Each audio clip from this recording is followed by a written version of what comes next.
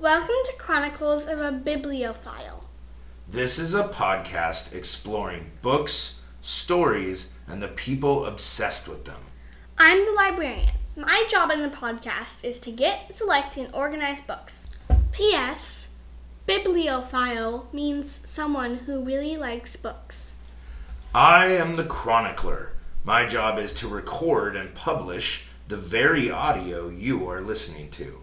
We are very glad you have joined us while we explore the never-ending wormhole of adventures and characters the librarian chooses. Our goal is to share with you the books we love and don't, to give you family recommendations and heart-touching books everyone's sure to enjoy. Let's go! Welcome to episode 11. Hello, librarian. What book adventure are we talking about today? Hello, chronicler. Today we're talking about The Midwife's Apprentice by Karen Cushman. Excellent. This was potentially, other than the graphic novel, our shortest book we have read so far. But why don't you tell us all about it? I have to say that I think this one might be shorter than that graphic novel. Perhaps. A girl named Alice comes upon a village. She learns many things and has many adventures, both in her life and in her mind. She saves people, scares them, and everything in between in the course of this book. Okay. Yeah, that is a little general, librarian. I would say that to start with, this book is set in, I guessed the 17 or 1800s, and librarian guessed 1400s. So a long time ago. And this is definitely in Europe. It's a little unclear what country they're in, but is definitely in peasant, poor people land Europe. And when she arrives to the village that is the main setting for most of the book, she doesn't even have a name. She is not yet Alice. She gains that name. And I would say that, yeah, the book is really a story about her growing to know who she is. She gains a pet. She is hired or brought on by a midwife to learn how to become her apprentice, helping babies be born in the village. And she also has a journey of even making some friends, which is a weird process for her. It is a character and a story that feels very set in its time. So sometimes we don't even understand as the reader kind of why something is happening. But yeah, it is a book that really takes you to another place and is pretty character driven more than an adventure book, I would say. It does have some adventure, though. Yes, there is some excitement for sure. Things happen, which is good. All right, who was your favorite character, librarian? My favorite character was the cat, aka Purr. Purr is very loyal, protective, and kind. Purr is more than a companion. Purr is a friend and everything in between. And he is like a safety guard for her. Yeah, Purr was interesting. I think that the author used Purr to kind of reflect to Alice her own character. Like a lot of the things that happened to Alice also happened to the cat, or they both got bullied by the village boys, and Alice would save the cat, which was a way to almost like save herself, I think. They had a neat relationship, and Alice took care of the cat, even though she was barely taken care of, huh? Yeah. The cat is a fun character. He has no lines. This is an actual cat, not a talking cat or magic cat or anything like that. I think it would be much fun if it was a talking cat. It's just a cat, and it is like my favorite character. My favorite character is the main character, Alice, and much like Alice, both her and Purr both are like homeless, essentially. So Alice is a homeless girl who calls herself and is only called Brat.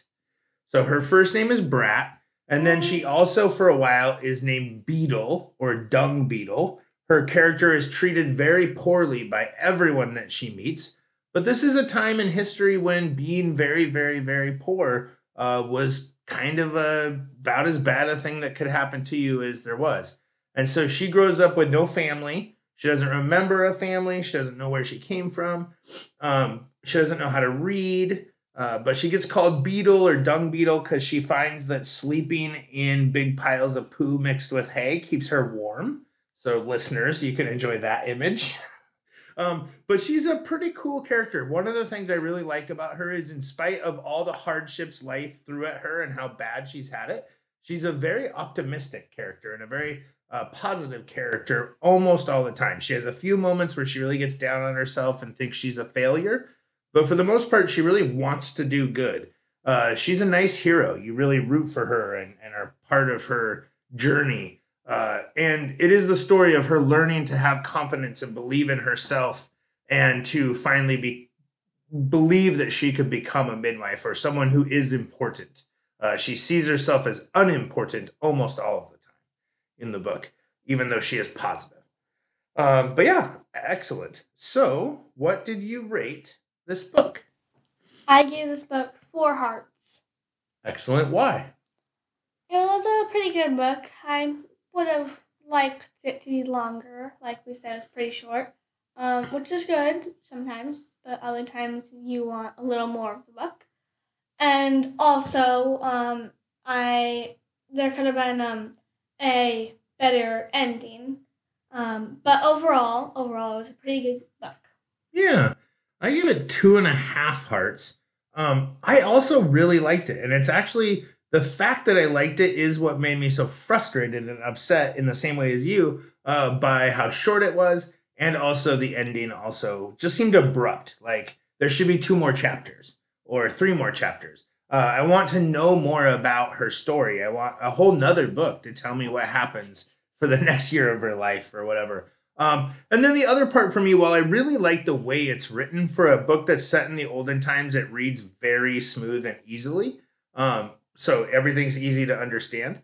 But one of the things I would have liked to have seen is some more character development. We really get to know Alice, and we get to know a few other characters really well. There's some interesting, cool characters. But I would like to have seen maybe 1 or 2 more characters that you like really care about and get to know. The problem is when your second most involved character is a cat who doesn't talk, it's hard to know much about the cat and what they're thinking. But yeah, so mine was Alice or Beetle. So let's go to joke time. Joke time! Chronicler, what's a cat's favorite cereal? I don't know. Mice Krispies. Mice Krispies. That's terrible. Okay. Why are kittens excellent bosses? Why are kittens excellent bosses? They have great leadership. They have great leadership. Who are kittens in charge of? The mice or somebody? I don't know. That's funny. All right. What did the royal say when he heard the French poor people were revolting in the streets? I don't know. He said, "Oh, what a peasant surprise." Peasants are poor people. Yeah, no, come on. They were all the people in this book were all peasants. No, I thought that was really great, actually. No, that's a bad one. Okay, apparently it's terrible. All right, librarian, what are we going to be reading next? Next week we'll be reading Redwall by Brian Jacques. Yeah, excellent. I'm very excited about this book. Redwall is a beautiful book that I have read before. It is a fantasy adventure novel that is going to have a lot that happens in it. And it just so happens that most of the characters are mice. And these mice wear clothes and are magical and talk and all this kind of things. Unlike the cat in the last book. Yes, all right. Thank you. Thank you for listening, listeners. We will see you next time. Don't forget that an open book is an open portal. Goodbye for now. Goodbye.